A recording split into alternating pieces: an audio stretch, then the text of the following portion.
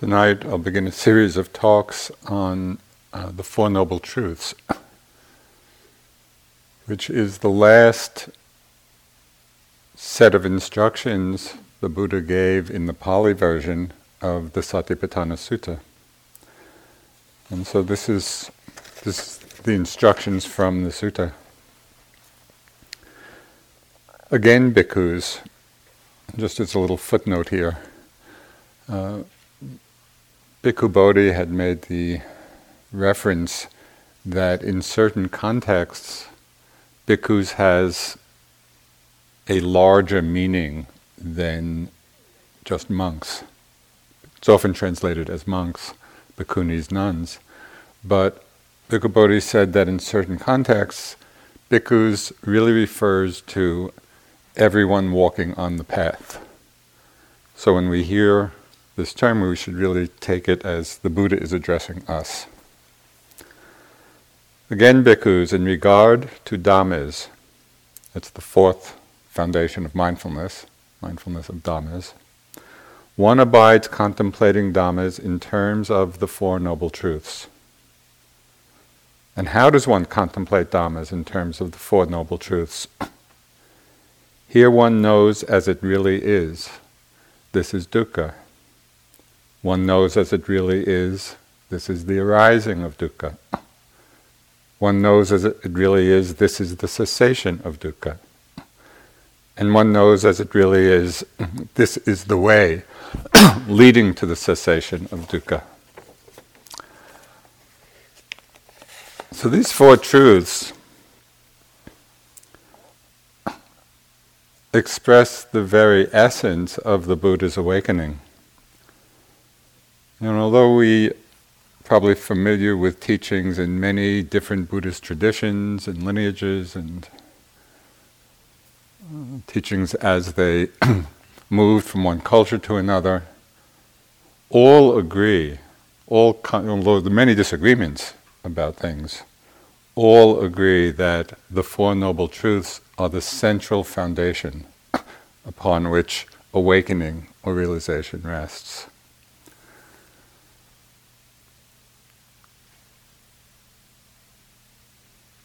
Just as the footprints of all animals can fit into the footprint of an elephant, so too whatever wholesome states there are, all of them are embraced by the Four Noble Truths.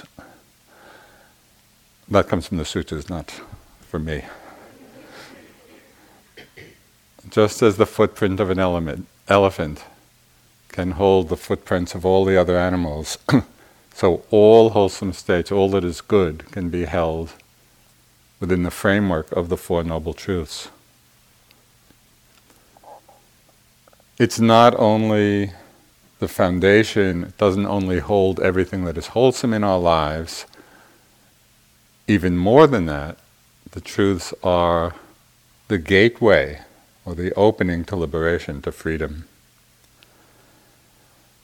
But the first challenge we have when we hear these truths is understanding exactly what this Pali word dukkha means.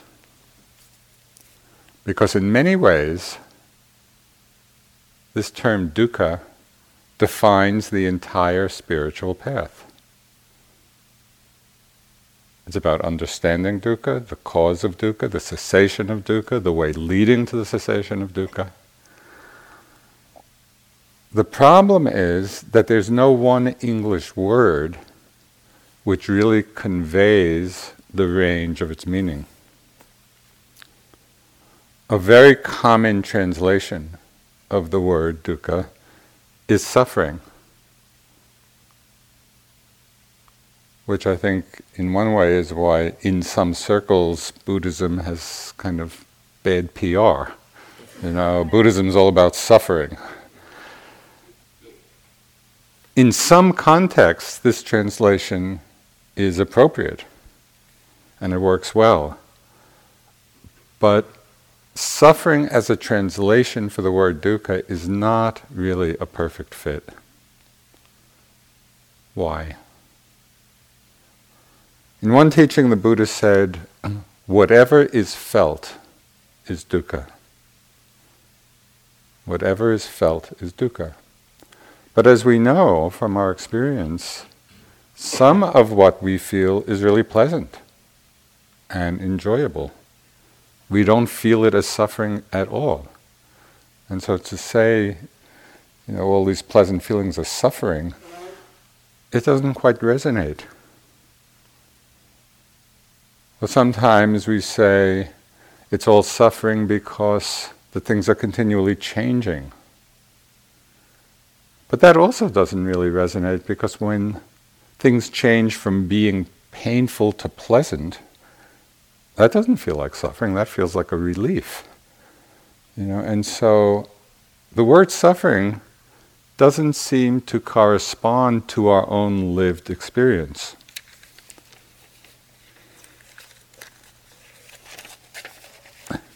We might begin to get a better understanding of what dukkha means in its breadth if we look at the word etymologically. And Analayo, in his first book, Satipatthana, The Direct Path to Realization, had a very wonderful description of the etymology of this word dukkha, which really resonated with me. He talked about how it's made up of two parts. The prefix du, du, and then the root ka. So du means bad or difficult, and ka means empty. So empty,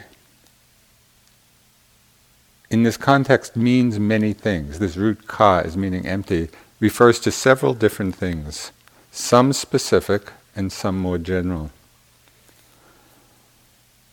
So one of the specific meanings of ka, empty, and I feel on solid ground here since I'm taking this right out of his book, unless he's changed his mind. Ka refers, in this very specific meaning, to the empty axle hole of a wheel. Right? It's that hole that the axle fits into. If the axle fits badly, into the hole, ka, we have dukkha, which is a very bumpy ride. And I had a very visceral experience of this meaning of dukkha. This goes back many years. I was traveling with friends in Burma, and we had gone up country to visit the home monastery of Mahasi Sayadaw. Mahasi means big drum. That's the meaning of the word. And so there's a temple, a monastery, way out in the sticks of Upper Burma, with a big drum, and that's how he got his name. So we flew, and then we took a bus, but the last few hours of the journey was in an ox cart. Now, I know many of you have had that experience, but for those of you who haven't, the axle doesn't fit very well into the axle hole. It's a really bumpy ride in an ox cart. And so this was a bodily felt experience of this first noble truth of dukkha. But in more general philosophic terms, not simply the empty axle hole of a wheel, as you know, the term empty or emptiness has very profound meanings in the Buddha's teachings. It can mean empty of permanence, devoid of permanence. It can mean empty of self, or that which is devoid of self. But there's no self that can completely control phenomena, the ungovernable nature of things. So when we understand empty in this way, the ungovernableness, of phenomena, we can begin to get a broader understanding of what dukkha means with different translations, which are perhaps more apt. We can start understanding dukkha as meaning unreliable, unsatisfying, uneaseful. So all of these things are quite different in connotation than suffering. Even when something is not suffering, it can be unreliable. It can be unsatisfying. It can be unfulfilling. And this is the broader meaning of dukkha and the First Noble Truth. So here, and this is really the important point, we can integrate the understanding that all conditioned things are dukkha, and at the same time understand that we can free our mind from suffering. Because if dukkha meant suffering, and all conditioned things are dukkha, we could never free ourselves from suffering because our minds are conditioned.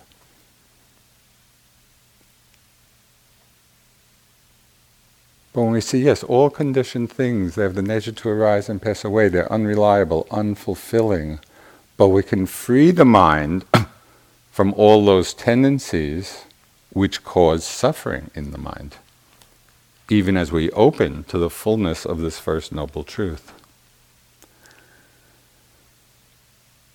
So with this clearer understanding of what dukkha means, not just suffering, and that's in only certain limited cases, but unreliable, unfulfilling, unsatisfying, then we go back to the basic instruction the Buddha gave in the sutta regarding the First Noble Truth. And it's very simple. And one knows, this is the instruction in the sutta, and one knows as it really is, this is dukkha.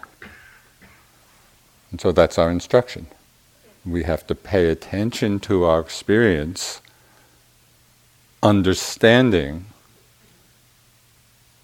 this is dukkha.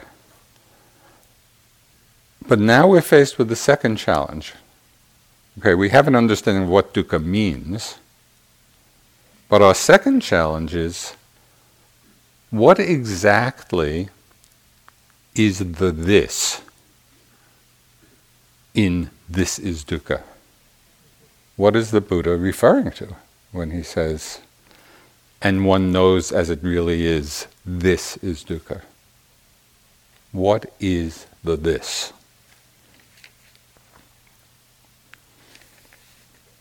Fortunately, the Buddha gave an elaboration in the very first discourse after his enlightenment.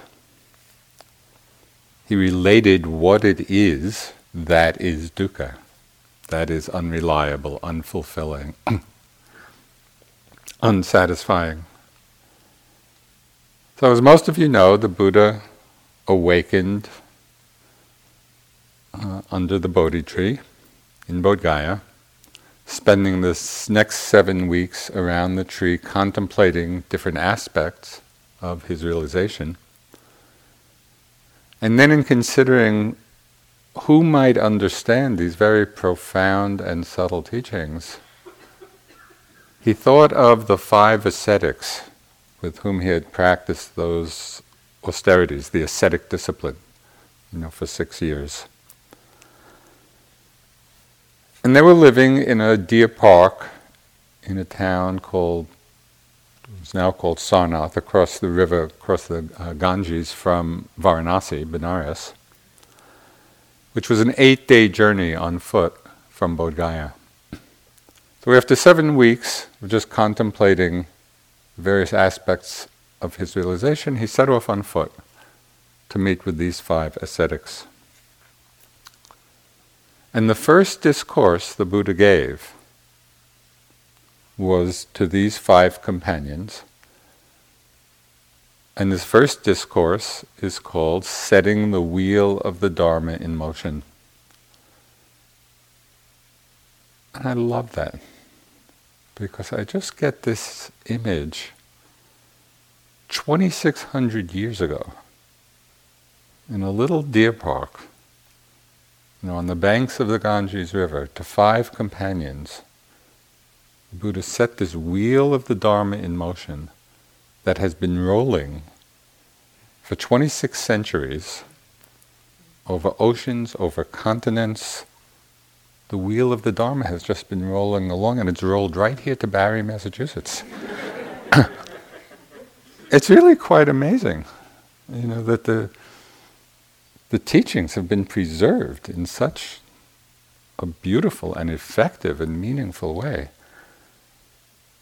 So I just feel that there's tremendous power when we go back to that very first discourse and see that that was the beginning of the whole unfolding of the Buddha's teachings. So in this first discourse, the Buddha laid out the great middle way, that is, the middle way between the extremes of self-indulgence on the one hand and self-mortification on the other. Right? He charted the middle way. And in this first discourse, he laid out the 4 Noble Truths as the framework for the next 45 years of his teachings. So this is the Buddha's description of what the this is that is dukkha. Now this, bhikkhus, talking to us, is the noble truth of dukkha. Birth is dukkha. Aging is dukkha. Death is dukkha. Sorrow, grief, pain, distress, and despair are dukkha. Association with the unloved is dukkha. Separation from the loved is dukkha. Not getting what one wants is dukkha. In short, the 5 aggregates of clinging are dukkha. That's a pretty concise statement, what the Buddha is including in the first Noble Truth. In these few lines, this Buddha is pointing to the experience of dukkha both in terms of the ordinary experiences of our life, birth, aging, death, getting what we want, not getting what we don't want, not getting what we don't want, not getting what we want. But he also expressed it in terms of on a deeper and more comprehensive level when he said, in short, the 5 aggregates of clinging are dukkha. So I want to talk a little bit about all of this as we explore what this noble truth of dukkha means for us, how we can experience it. What's interesting to me is that even with those aspects of dukkha that are just part of the ordinary, conventional flow of our lives, how often do we actually stop and deeply reflect on them? Most of us, I think, we're carried along in the momentum of our busyness and just involved in relationships and work and just keeping things together. How often do we just stop and settle back and really examine what is the nature of all this experience? Is it fulfilling? Is it satisfying? Or not? We're often so intent on the next hit of experience, the next thing we're going to do, the next conversation we're going to have, the next vacation we're going on, the next project we're engaged in, that we don't often settle back and deeply consider what our lives are all about.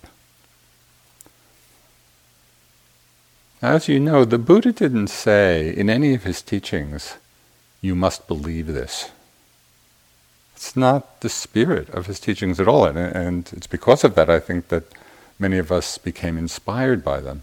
It was always an invitation to just come and see.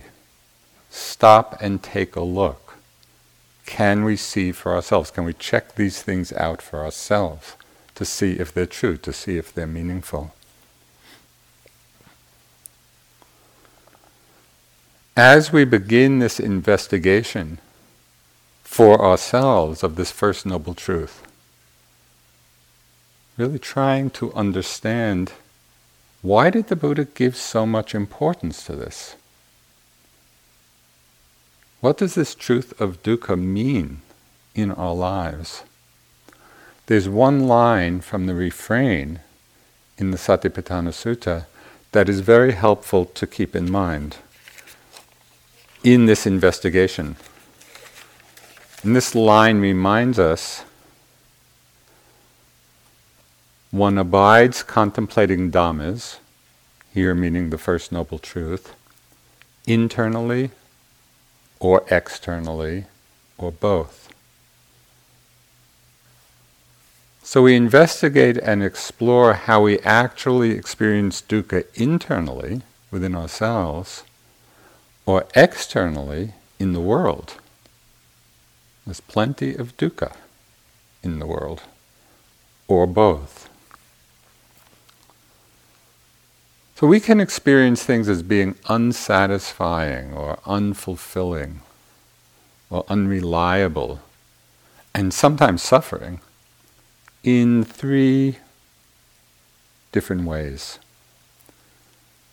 First, there is the dukkha of experiences which are painful in themselves.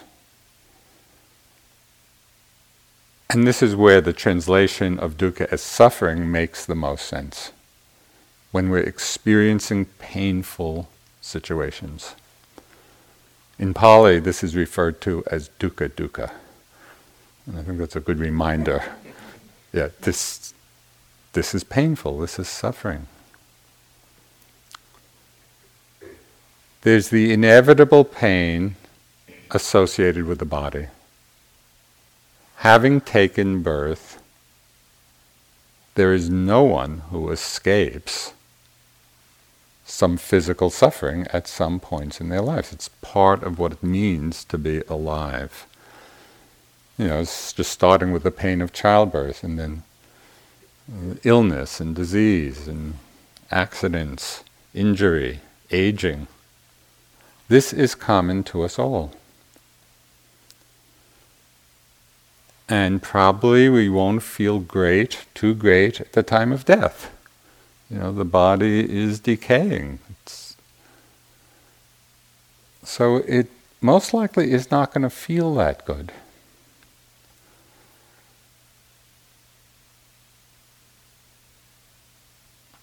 There's the suffering in the world caused by war and violence. Especially these days when we have immediate access through media and through images, and we have such immediate access to the magnitude of suffering that is going on. And sometimes it's hard to let it in.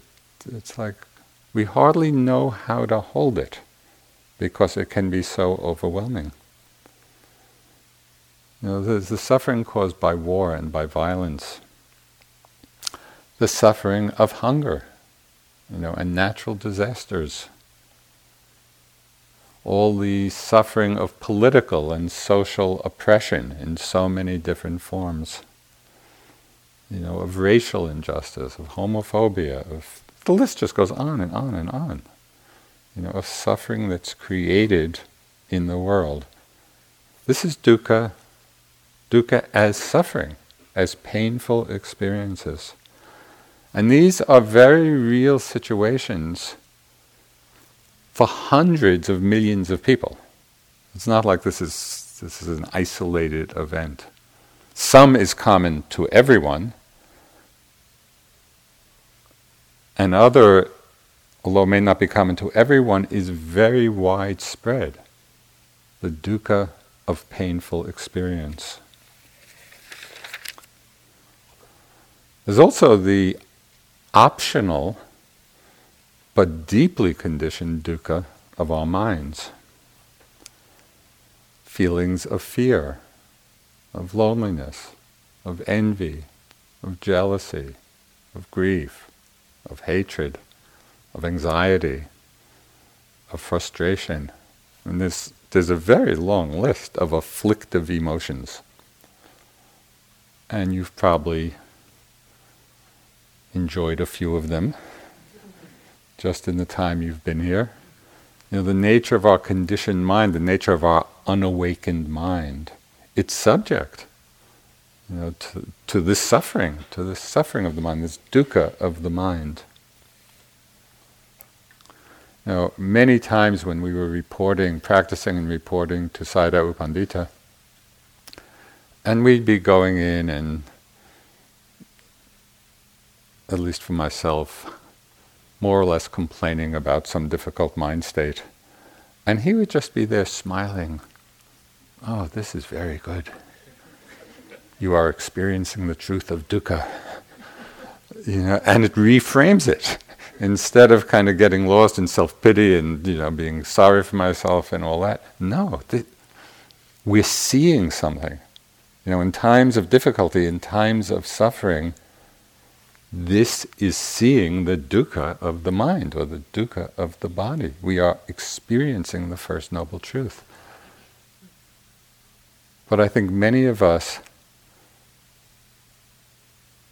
would like to fully realize this First Noble Truth without actually feeling it.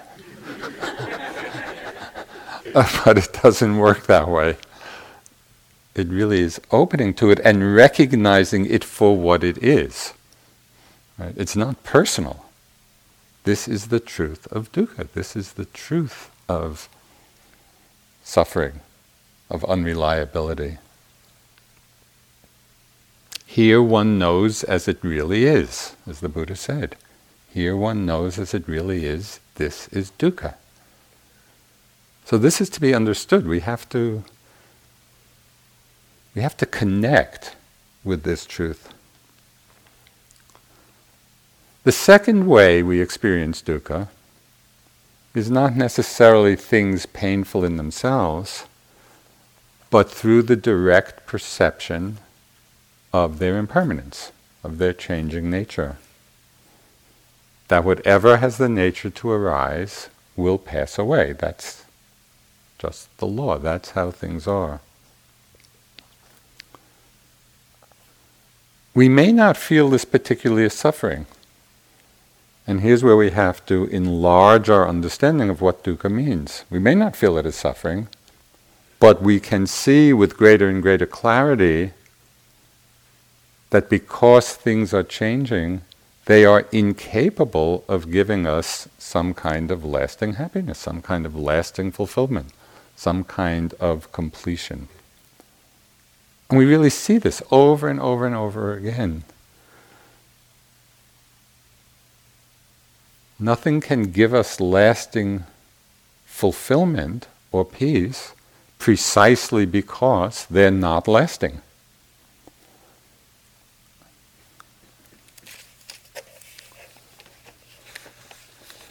And all this truth of change, which we see over and over again in our practice, which Analayo kind of emphasized again and again in the guided meditations, seeing the arising and passing, the truth of change. This will inevitably lead us to times of association with what we don't like and separation from what we do. That's inevitable, given that things are constantly changing. Quite a few years ago, I was leading a retreat for environmental activists at a wilderness ranch in New Mexico. way out in northern New Mexico in the mountains, Vallecitos, beautiful place. On the last day of the retreat, we, myself and all the retreatants, went on a walk along the river. And in coming back, it had just rained and the rocks were slippery. And I slipped on a rock and I hyperextended my knee. And I thought it would be okay. So I kind of made my way back to the lodge, and that night I was giving the Dharma talk. And I had the thought, Joseph, better not to sit cross-legged. These were in the days when I was sitting cross-legged. But I just overrode the thought. So I sat down, I gave the talk. At the end of the talk I couldn't stand. I couldn't put any weight on the knee at all. I had to be carried back to where I was staying. It was a little embarrassing. But more than that, my mind just got so agitated. I had a whole busy summer schedule, teaching schedule, traveling a lot, and there was all this worry and anxiety. What am I going to do? I could not walk at all. And at a certain point in the middle, I was up all night with this, thinking, and the pain in the knee. But at a certain point, I got enlightened. A mini enlightenment. This little mantra came into my mind, which changed everything. It said, anything can happen anytime. Anything can happen anytime. That's just the nature of things. And it was so interesting. It just reframed everything, because before that, I was berating myself, and I was so careless, and why did I slip, and what am I going to do, and worry, and just all of that. But when I had that little insight, yes, this is just anything can happen anytime. Things are changing. We don't have control over what's going to happen. The surprising aspect of that mantra for me was that instead of it creating a sense of fear and paranoia and defensiveness, oh my God, anything can happen any time, it was exactly the opposite. It's like the heart relaxed. It just understood, yes, this is just the nature of change. Things happen. And everything got easeful. I still had to work out how I was going to manage, but the mind was at peace because it could accept the very obvious truth that anything can happen anytime.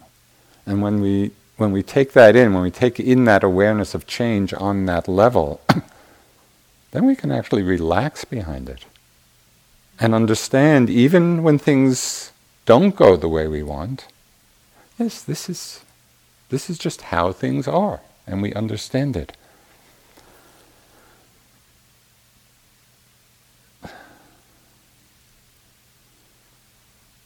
What's so interesting, this is not difficult to understand on a conceptual level. We all know that things change all the time.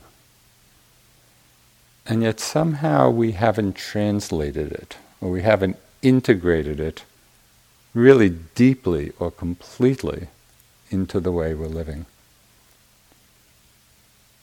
And so this is part of our practice in the contemplation of the Dhammas, in the contemplation of the body, in all of the Satipatthanas. We just see the truth of change.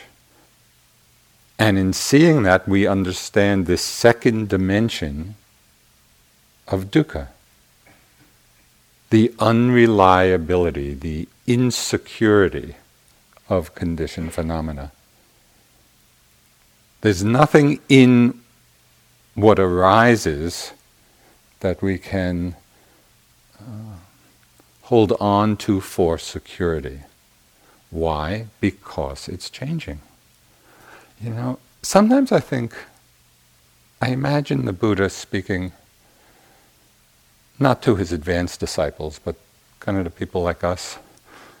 Sometimes I imagine him as like speaking to a group of second graders. Okay, don't kill, and don't steal, and everything changes, so don't hold on. The truths are so obvious.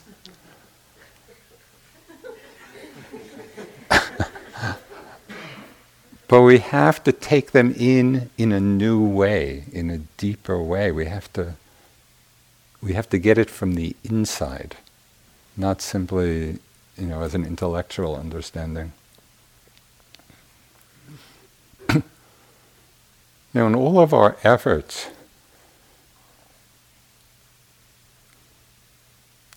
to escape dukkha by looking for pleasant experiences, how many pleasant experiences have we had in our lives? Countless. I mean, most of us are very fortunate. We have countless pleasant experiences. But where are they now? They've just come and gone, like everything. And so we know this truth, but we really have to reflect on it and see it and connect with it in a way that transforms our lives. Now, this doesn't mean necessarily, and this is especially for lay people, it doesn't mean that we should never enjoy ourselves or enjoy pleasant experience, because pleasant experiences will be there. They're part of life as well. It's just to realize the very transitory nature of them.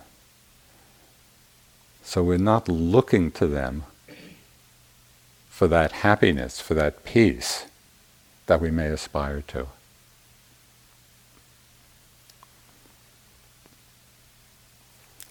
Now, there are some powerful reflections which remind us of the impermanence of things, which can help bring this understanding to life as we reflect on them. And these are classical reflections. That all times of being together with someone will end in separation, one way or another. People drift apart, or they move apart, or one person dies. Inevitably, all coming together will end in separation. So again, this isn't a mistake. This is just the nature of things. It's the nature of change. All accumulation ends in dispersion.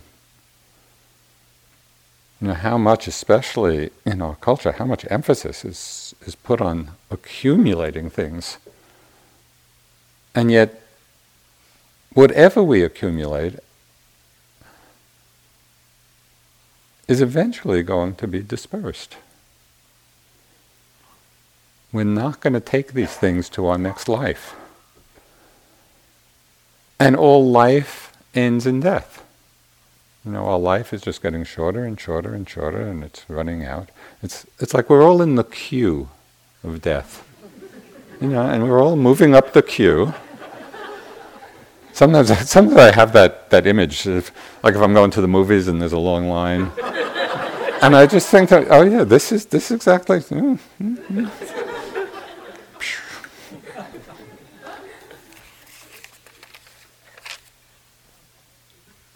And at the moment of death, what really belongs to us? So again, none of this is like new information. Right? All of these are the very obvious truths of our lives. But it's really very often only in contexts like this, which is rare. Not many people take their 2-week vacation to be on a meditation retreat. So there's something going on here. There's really, in everyone here, there's clearly a very strong commitment to seeing, to understanding, or you wouldn't be here. And it's in this context where we can kind of stop and see and consider and reflect on these very basic and obvious truths, but see them and feel them in a very different way. And what's surprising is that the more we open to the truth of dukkha, to the dukkha that is suffering, the painful experiences that inevitably come at times, and the unreliability or the unsatisfying nature even of pleasant things, because they're changing.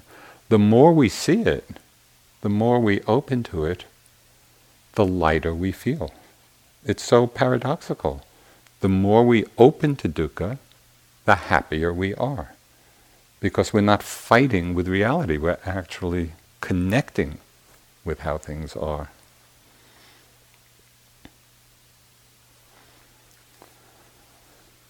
So there's the experience of dukkha, and that's suffering, that's things that are painful.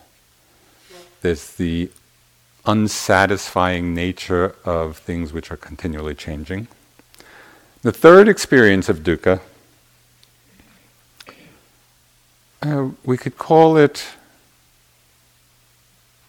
becoming more attuned to the burdensomeness of conditioned existence. In Pali it's called sankhara dukkha. And just think of what's needed just to fulfill the basic needs of life. Working for food, for water, for shelter, for medicine. Now, for many of us, these things may come reasonably easily, but for vast numbers of people, even these basic things are very difficult to come by. For hundreds of millions of people, it's not just a few. Just having clean water, or having enough food, or having medicine. So there's a quality, there's that quality of effort needed just simply to sustain life. There's the effort to take care of the body. I loved the first day's teachings on the anatomical parts and the asubha, and then seeing all the reactions, and it was really fun.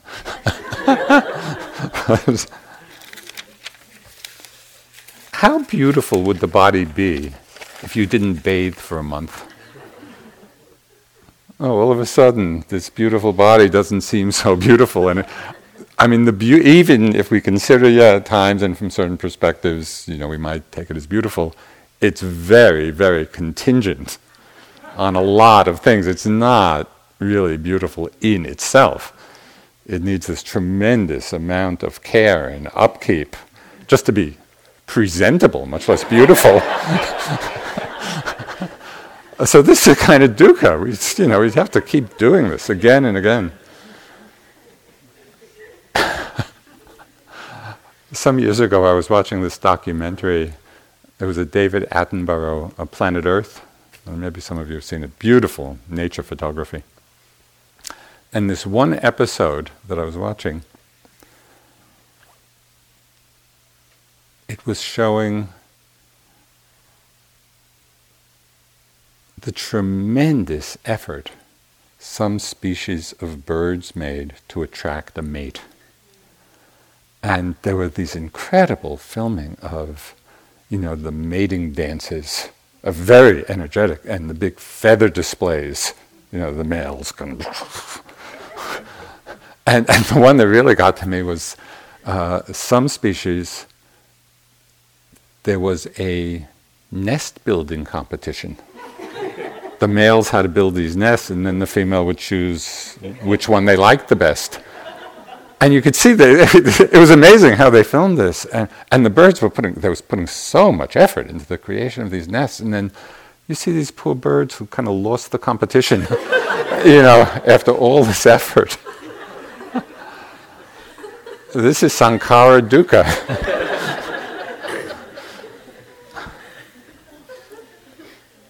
So I call this, and I'm on dangerous ground here because I know there are a couple of physicists in the room, but I call this the Buddhist equivalent of the second law of thermodynamics, which says, as I understand it, all systems uninfluenced by outside forces tend to disorder. Right? The movement is to disorder unless energy is put into the system. So that means just in order to sustain life, we have to keep putting energy into the system. And even then, in the end, entropy always wins. So it gives us a sense on just that very basic level of another kind of dukkha, just the effort needed just to keep this whole show going.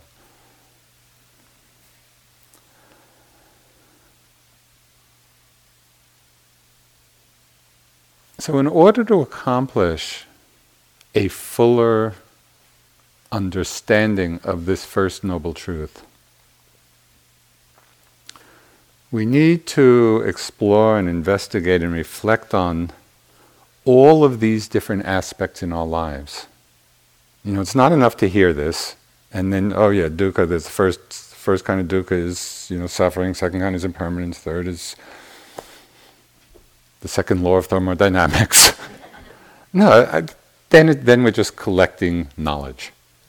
We have to take each one of these and really reflect, what does this mean in my life? How am I experiencing this? Can I really experience the dukkha in each of these arenas? Right? So there's an active participation that's really required for us to realize this first noble truth. And it would be interesting, even when we hear the teachings and hear the word dukkha, and maybe a hearing about the first noble truth, what's our immediate association with it? Is our immediate association limited to suffering? Because it's been taught that way a lot. But we should notice if it is, because then we're going to have a very limited understanding of what dukkha means. It's not just suffering, it's not just things painful in themselves. It has this much broader and more expansive and comprehensive meaning. And this is what we have to understand. And we have to see it, we have to experience it in ourselves. There's a great British Buddhist scholar, his name is Rupert Gethin, and he wrote something very apt about all this. He said, understanding the first noble truth involves not so much the revelation that dukkha exists as the realization of what dukkha is. And I think that really highlights our task. It's now we can all acknowledge that dukkha exists. We really have to explore what it is in our lives. Okay, so the Buddha helps us even further in our realization of this first noble truth when he's describing it in that sutta setting the wheel of the Dharma in motion. He goes through all those specific, birth is dukkha, aging is dukkha, grief, lamentation, all of that. And then he says, in short,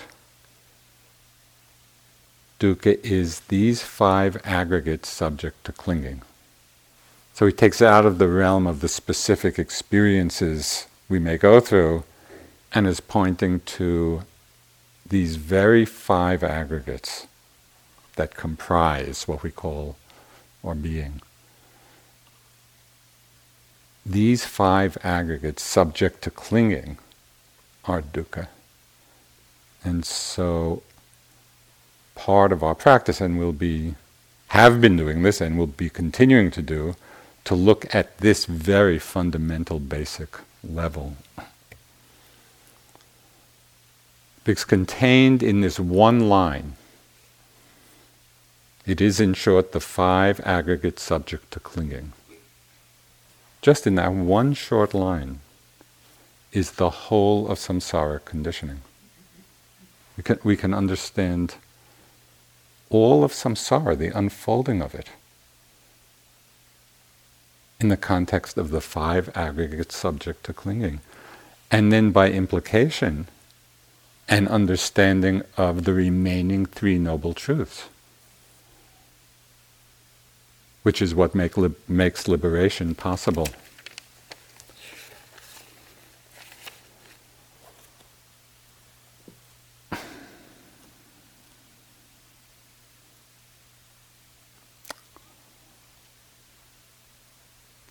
I'm doing an internal edit.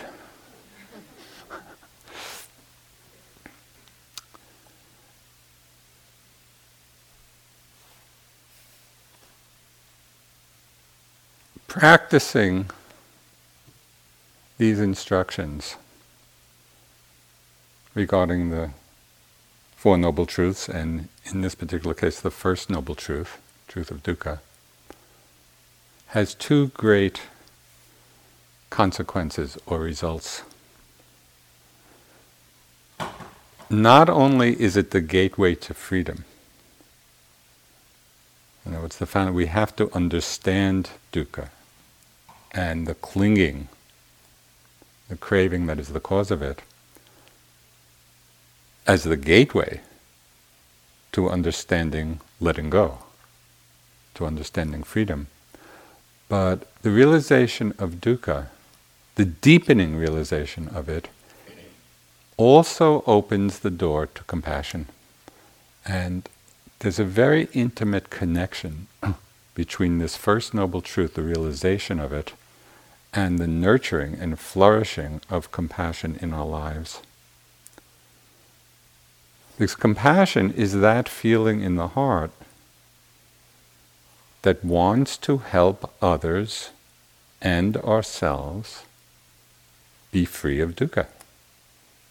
Certainly be free of the suffering aspect, and ultimately be free of all aspects. And the Buddha was so motivated by compassion to help get at the very causes of dukkha. This feeling of compassion is expressed beautifully in just a short poem by Ryokan, who was this great Japanese hermit, monk, poet. He lived up in the mountains. He had almost nothing. He was really poor. But he just wandered the mountains, playing with the village children. And his poetry is just beautiful. And he was a Zen master. He was this amazing being. But he lived so simply and so in contact just with the ordinary humanity, the people living in those simple villages. And one of his famous short poems, which expresses this feeling of compassion. Oh, that my monk's robes were wide enough to gather up all the people in this floating world. It's just kind of that sense of expansiveness that understands dukkha, that understands the universality of it. It's not personal. It's the nature of things. And so when we open to it, when we see it, then it opens us to this feeling, oh, that my monk's robes were wide enough to gather up all the people in this floating world.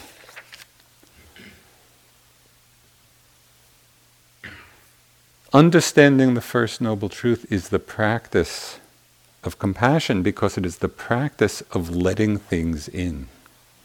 It's letting people in, it's letting in all parts of ourselves. We're no longer running away from dukkha. We're no longer trying to keep it out. Our practice is to let it in. And it's in that letting in that we see the great commonality of our experience. And this also is expressed beautifully in a haiku poem by Issa. He was an 18th century, wonderful haiku poet. He said, "In the cherry blossom's shade, there's no such thing as a stranger." And again, it's that same sense of inclusiveness that comes from the understanding of the universality of this truth.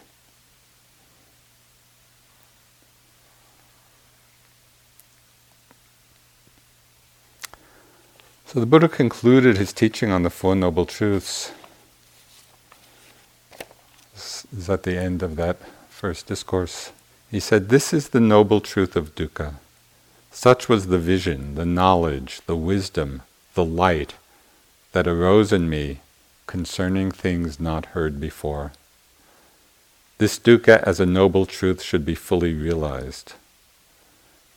And he went on to say, "This dukkha as a noble truth has been fully realized.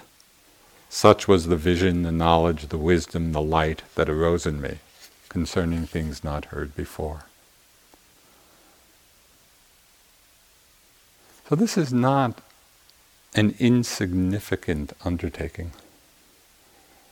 It's very easy that we get caught up in our own little ups and downs and stories and dramas and difficulties, and all of that is just part of the path, but it's part of something much, much larger. All of our work is really about opening to these very profound and noble truths. And the first of which is understanding this is the noble truth of dukkha. This is the work that we're doing. Tomorrow night, we'll explore the causes of dukkha. So, I had intended this morning to just have a little time for questions, after the instructions. But the room was so quiet. Just didn't want to disturb it. So then I thought, well, after the talk, maybe we'll have some questions. The room is so quiet. But first to say, as Analayo said each evening, maybe we'll just take, a short time for a few questions about practice or anything in the talk, not wildly theoretical ones. But if you'd like to keep the silence, please, you're very free to get up and do some walking meditation. But this is not going to be an hour session. We'll just take a short while. So if anybody has any questions, either about the morning instructions or anything I mentioned this evening. Yeah. I can just speak loud. Yeah. On the morning meditation on the full body, how does that fit in at all? Can you talk a little bit about how that might fit in with yoga and asanas and particular things like headstand or Yeah. headstand? Okay, so the question was how the instruction this morning, there is a body, could fit in with yoga, anything, with... In particular yoga. It fits beautifully, and I really used that phrase a lot in my practice, doing lots of things. In the sitting, in the walking, in various activities, in yoga, because it just provides a grounding framework of mindfulness in which we can be aware, or within which we can be aware of whatever else is arising. So if you're in a yoga posture and just, in a very soft way, just remind, there is a body, and then being aware in whatever posture you're in, what is the felt experience of being in that posture? Right? And so the mind is not narrowing down on any particular sensation, you're holding the framework, not just there is a body, but within it, open to whatever it is you're feeling. I guess what I had in mind is yoga complement it, or is it on? I was just wondering if you feel particular asanas complement the notion of the whole body, or particular techniques in yoga. I've done a little yoga practice, but I'm not a an expert in yoga. But from the perspective of from the side of meditation, it's all equal. Because we take whatever our experience is, whether it's in yoga or anything else, and hold it in the container of awareness. Now, a yoga teacher might have, particular postures or asanas that do particular things that I'm not familiar with. Although I was told one quite amazing yoga story. I was teaching in Texas and talking about sloth and torpor and how, it's common people fall asleep. And this yoga teacher said that he once fell asleep standing on his head. That was impressive. An impressive manifestation of sloth and torpor.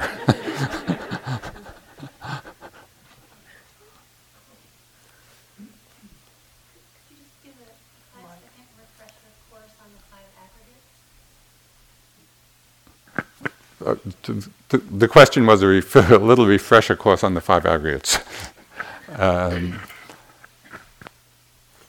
That's a big topic. And it's all in my book. And in the morning instructions, not tomorrow, but the next day, I'm going to highlight some aspects of working with the aggregates that just were particularly interesting to me. So we'll address it, in that context of the morning instructions. Yeah. But just as a reminder of what they are, it's just the physical elements, the material elements, called rupa, vedana, which we've worked with a lot, just that taste of things being pleasant, unpleasant, and neutral, perception, volition, and it's this fourth aggregate, which in some descriptions just include all of the other mental qualities aside from feeling and perception, which was singled out to be their own aggregates. But there's also some discussion of what that fourth aggregate is. And then consciousness is the fifth aggregate. And I'm going to be talking, there's some really interesting ways to work with seeing the non-self in different of these aggregates in ways that we often miss.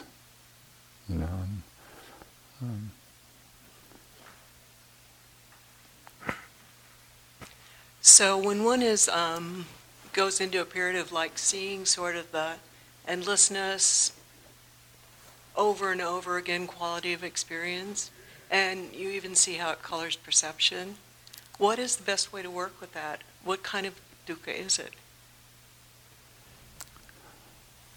Well, that could well be part of the seeing the changing nature and the unsatisfying nature of things which are continually changing and disappearing. It's like there's no place to land. And seeing the dukkha, experiencing the dukkha of that, really is a powerful force for the development of disenchantment and dispassion. All the things that Nalayo has been talking about, which lead to nibbana, which lead to peace, because we're no longer so seduced. So is it better to just hang with it, or try to work with the different tools that he gave us to move out of it?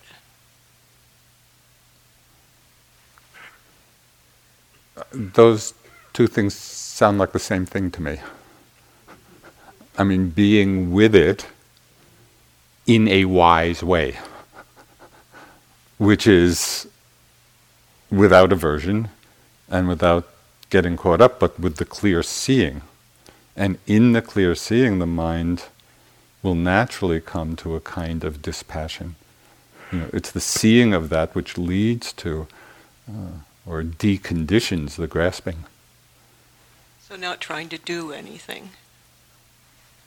No, yeah. Yes. Don't try to do anything.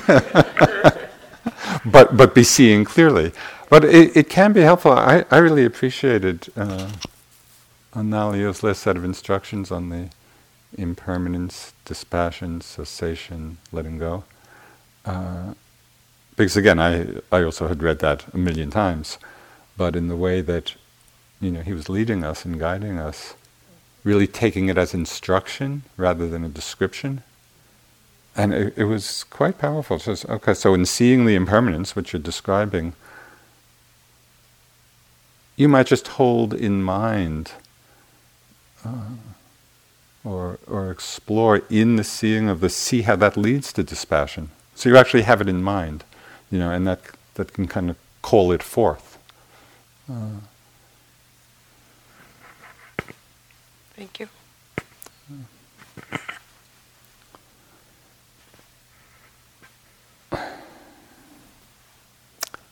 Okay.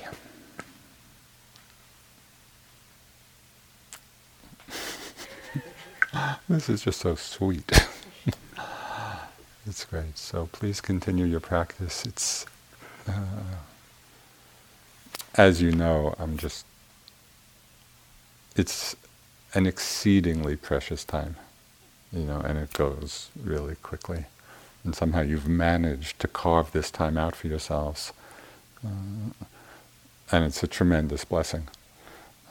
So just use the time well. Thank you. Thank you for listening.